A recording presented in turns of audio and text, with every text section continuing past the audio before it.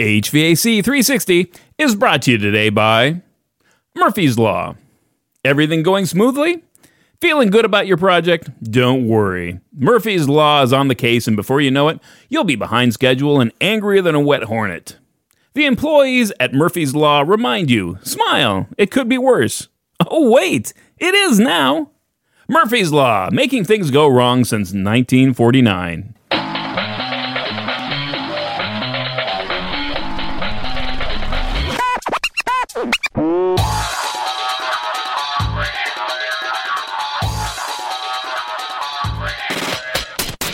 Hey, what's up? Welcome back. This is episode number 85. I'm Matt Nelson, your host for HVAC 360, helping you go further and faster in the field of HVAC. In these podcasts, I'm going to be sharing stories, interviewing experts, and multiplying your HVAC knowledge. And if that weren't enough and it leaves you wanting more, definitely go and subscribe to my list at HVAC360.com.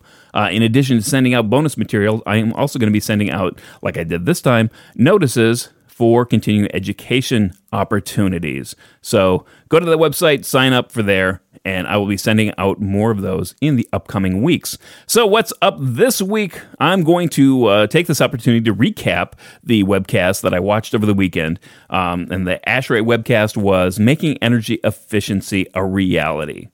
So I watched that. I tried to watch it on my website, and this is kind of a tip for you. If you watch it on your laptop, it probably works for you. It didn't work for me so well.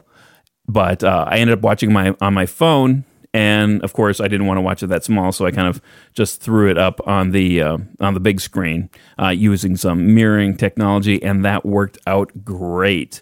So it was like watching a TV program in the comfort of my own home. Well, speaking of TV, let's take a break before we get into it for a brief word from our sponsor. All right, in this podcast, I'm going to go through the top 12 takeaways that I had from the 2018 ASHRAE webcast, Making Energy Efficiency a Reality. Now, on the panel, they had a great panel for this one. It was Tom Durkin, Mark Frankel, and Chris Mathis. Chris Mathis has always been a great speaker. Actually, I think he's been on a couple of these webinars before, and he doesn't fall short on this one either. So, kind of giving you a little description that I've cribbed from the ASHRAE notes to describe this webcast is advanced technology alone solving the case for energy efficiency? Delivering meaningful energy efficiency in building often requires debunking myths about building products, performance, and solutions. This webcast will focus on strategies and policies that dive into deep efficiency goals. All right, so it was a great webcast, 3 hours long. They had some Q&A multiple times during the session. If you've never watched one, I would suggest you watch one. You might be a little bit afraid saying, hey, ASHRAE is putting these on. It's going to be, engineering, jargon left and right. But really, I think the presenters, the intent for these webcasts is to make it more understandable and palatable and accessible to a wider audience. So you don't really have to be that technical to understand and get something out of these webcasts. So, all right, with that, I'm going to get into my top 12 takeaways. All right, number 1, in this world of growing energy demands, we're still relying way too much on fossil fuels. As the global population grows, we're still relying way too much on those finite oil, gas, coal resources to generate electricity. And it's kind of hard for people to really understand, and they did a great analogy where if you don't understand about the pollution potential of buildings, realize that the tailpipe isn't coming out of the building showing you how much energy it's using. It's off in the distance. So our building tailpipes are really remote, and they're at the generating facility. That was a kind of interesting analogy that I liked. All right, number 2, Tom Durkin's 50-70-95 axiom. This relates actually to the importance of fresh air. But realize that even though it's critical for a healthy environment, that it's also responsible for 50% of the cooling costs, 70% of the heating cost, and 95% of the potential humidity problems in a building. So it was very important. Tom kind of stressed the fact that you match your building operation to actual occupancy. Kind of, don't use any more fresh air than you absolutely have to. Number 3, when we solve energy efficiency problems, we need to really get away from jumping onto the latest and greatest technology. Not only that, but we need to get away from using the same tool all the time. If there's a favorite technology that we like going to, don't just keep using that. That might not be the right tool for the projects. So take a look at that. Number 4, when solving energy efficiency problems, develop a wider peripheral vision. Really, this was exemplified by Tom's case of a university project where they're doing an HVAC retrofit, and they ended up replacing the district steam that was coming into the building with a plant inside the building. But they just didn't stop there, because there were 3 adjacent buildings that they could actually incorporate into this new plant. So not only could they add a couple buildings onto this, that ended up saving a lot of steam main that they could have just decommissioned and eliminated out of the whole central plant of the university. So there was an opportunity there when you just widened, you didn't focus just on the building, but you widened it just slightly to include some adjacent possibilities. So I thought that was pretty good. Number 5, be wary of picking just the low-hanging fruit on your energy efficiency projects. I thought this was kind of counterintuitive, but it really makes sense in the fact that when you're looking at energy efficiency projects, don't just go for the low cost, no cost, and gobble those savings up right away. Because what you end up doing is you leave behind the longer payback items. And I know that ESCOs do this all the time. They bundle savings from short term, like energy, like lighting retrofits. They'll bundle that with roofing or boilers or windows or something that has a longer payback. Things that degrade and need to be replaced, but they typically don't get replaced until they fail. So as an energy efficiency project, use that opportunity to bundle those items to make that a better solution for your client. Number 6, beware of ghost energy. Now, I think Tom did a great job, and it's funny about the different items that he had. As far as plug loads are, huge ghost energy consumers. Low delta T syndrome, which a lot of people may not quite understand what that is, but it has some significant effects on your central plant. So if you've never understood what is a low delta T, maybe you need to read up on that and become more familiar with that. And he named a couple others, but check out the webcast for those as well. Number 7, always look to grow the size of your toolbox. Sometimes you really, you can engage, you can actually increase the size of your team and engage others to increase the size of your toolbox. But you as an engineer always have to be looking at growing your toolbox. And by that I mean that you need to be increasing your knowledge, not only about the systems and how they go in, but also new technologies. So really, it's kind of all what we are all about here at HVAC 360. Number 8, a couple of areas that are hot in or are receiving more focus. The fact that ASHRAE 90.1, we're driving towards that near net zero kind of baseline, but they run out of things to really focus on. And what is really the large drivers now, once we take care of the right system and the right, the building enclosure and things like that, things that are becoming more popular and more, I guess, more talked about now is occupant behavior and also building operations. I guess those two things. Now, occupant behavior, I know that like in schools, you can get into competitions about who can save more energy, and really to affect occupant behavior, they were talking about how you need to have some immediate feedback for them, whether it be a heads-up display on a TV saying how much energy the building's consuming, and things like that. But you really have to engage them with some active feedback to really be able to affect some change there. And then obviously building operations, not trying to minimize the runtime. The best energy savings is the kilowatt that you don't use.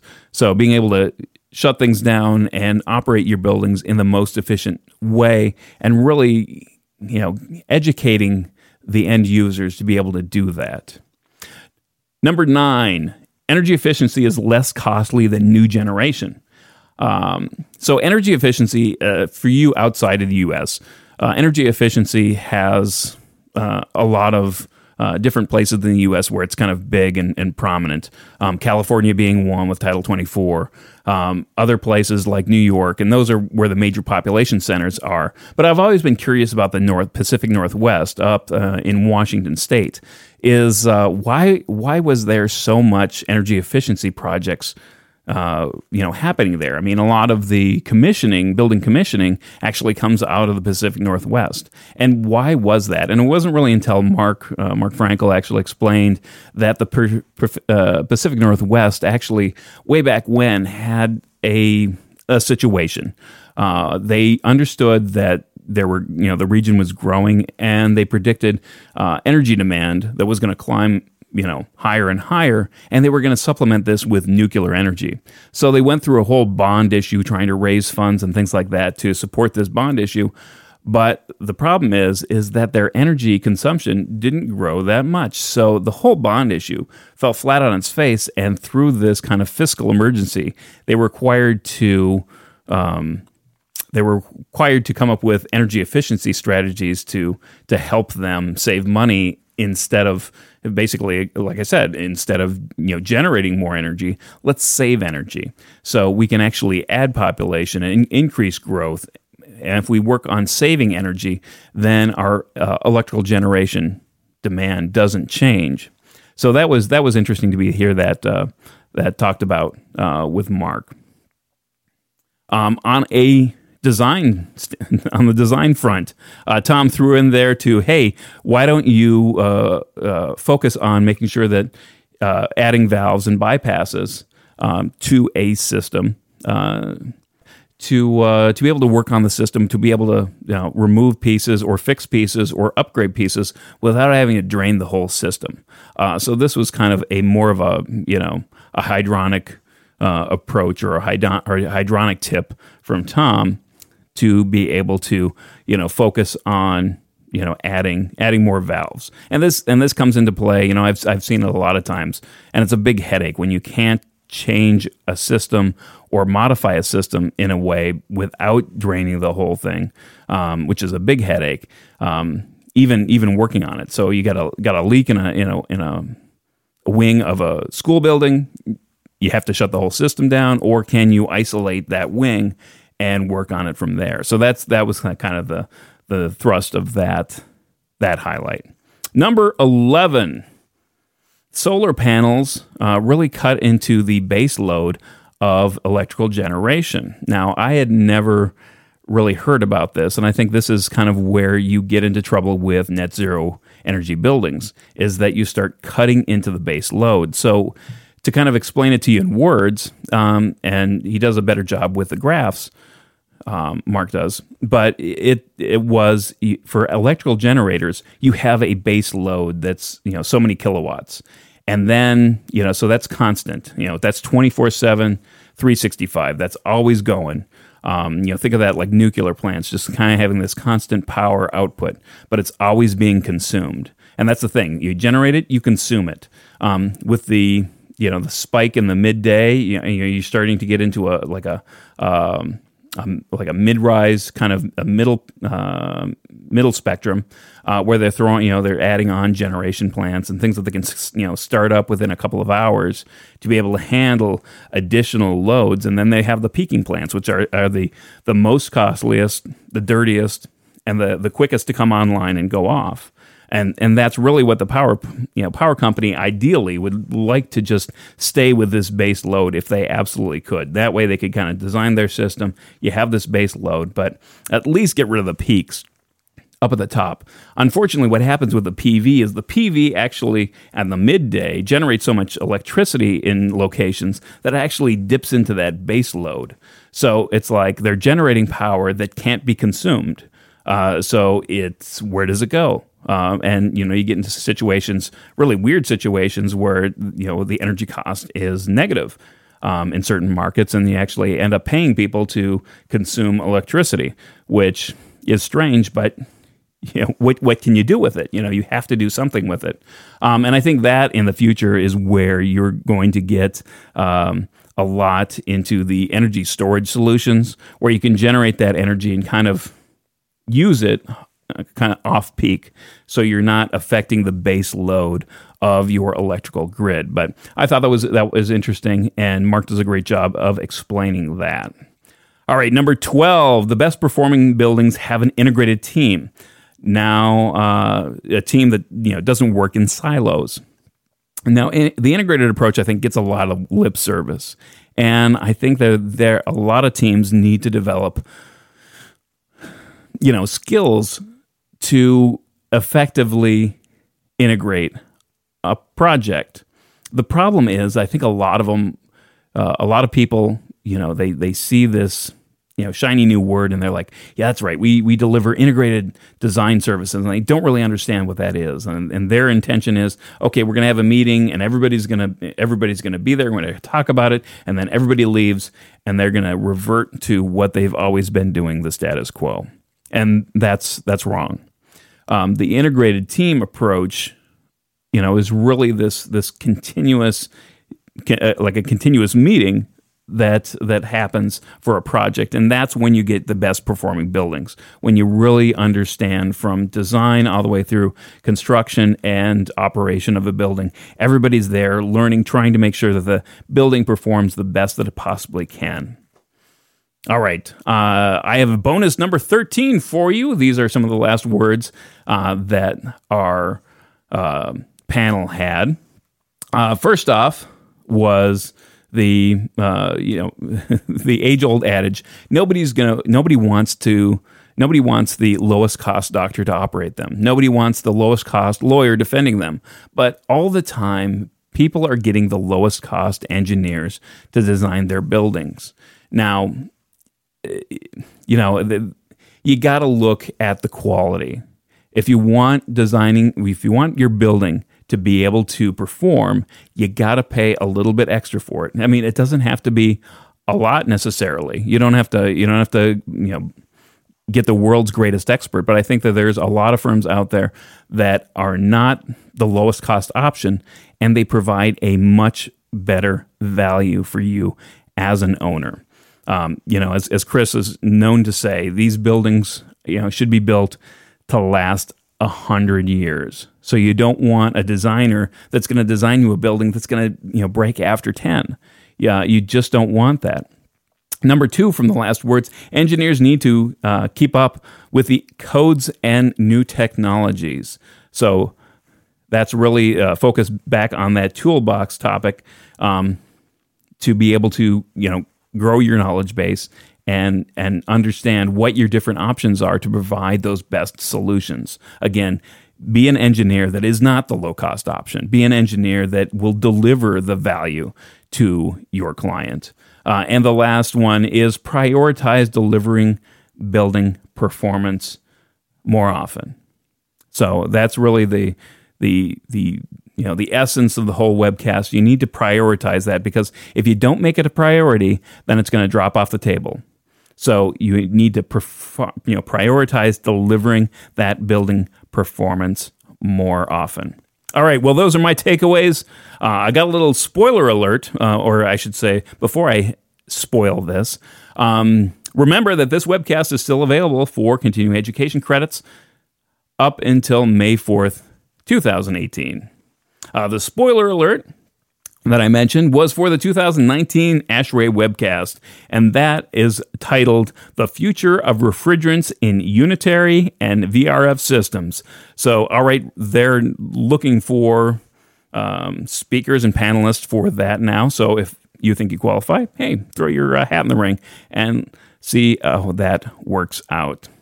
All right, well, that does it for this week. Thanks to ASHRAE for putting on this annual webcast. Check out my show notes, and for some other links, you can go to the show notes, and that's at HVAC360.com/85. You can find that at. All right, thanks so much for listening. I hope this was helpful. If you know anybody who is trying to get into the energy efficiency sector and wants to increase their knowledge, please share this episode with them. They may even thank you for doing them a solid. Also, as I mentioned at the top of the show, please subscribe to my list if you haven't already, HVAC360.com, for more nuggets of goodness on a weekly basis. And I'm going to send out those continuing education notifications for different seminars, different opportunities that you can have from time to time. All right, and if that's not all, if you have more time on your hands, I'd certainly be greatly honored if you'd consider leaving me a 5-star review on iTunes. That certainly helps us with the rankings. All right, well, that's it for this episode of HVAC 360. I'm your host, Matt Nelson, helping you go further, faster in the field of HVAC. And as always, know what you build and share what you know.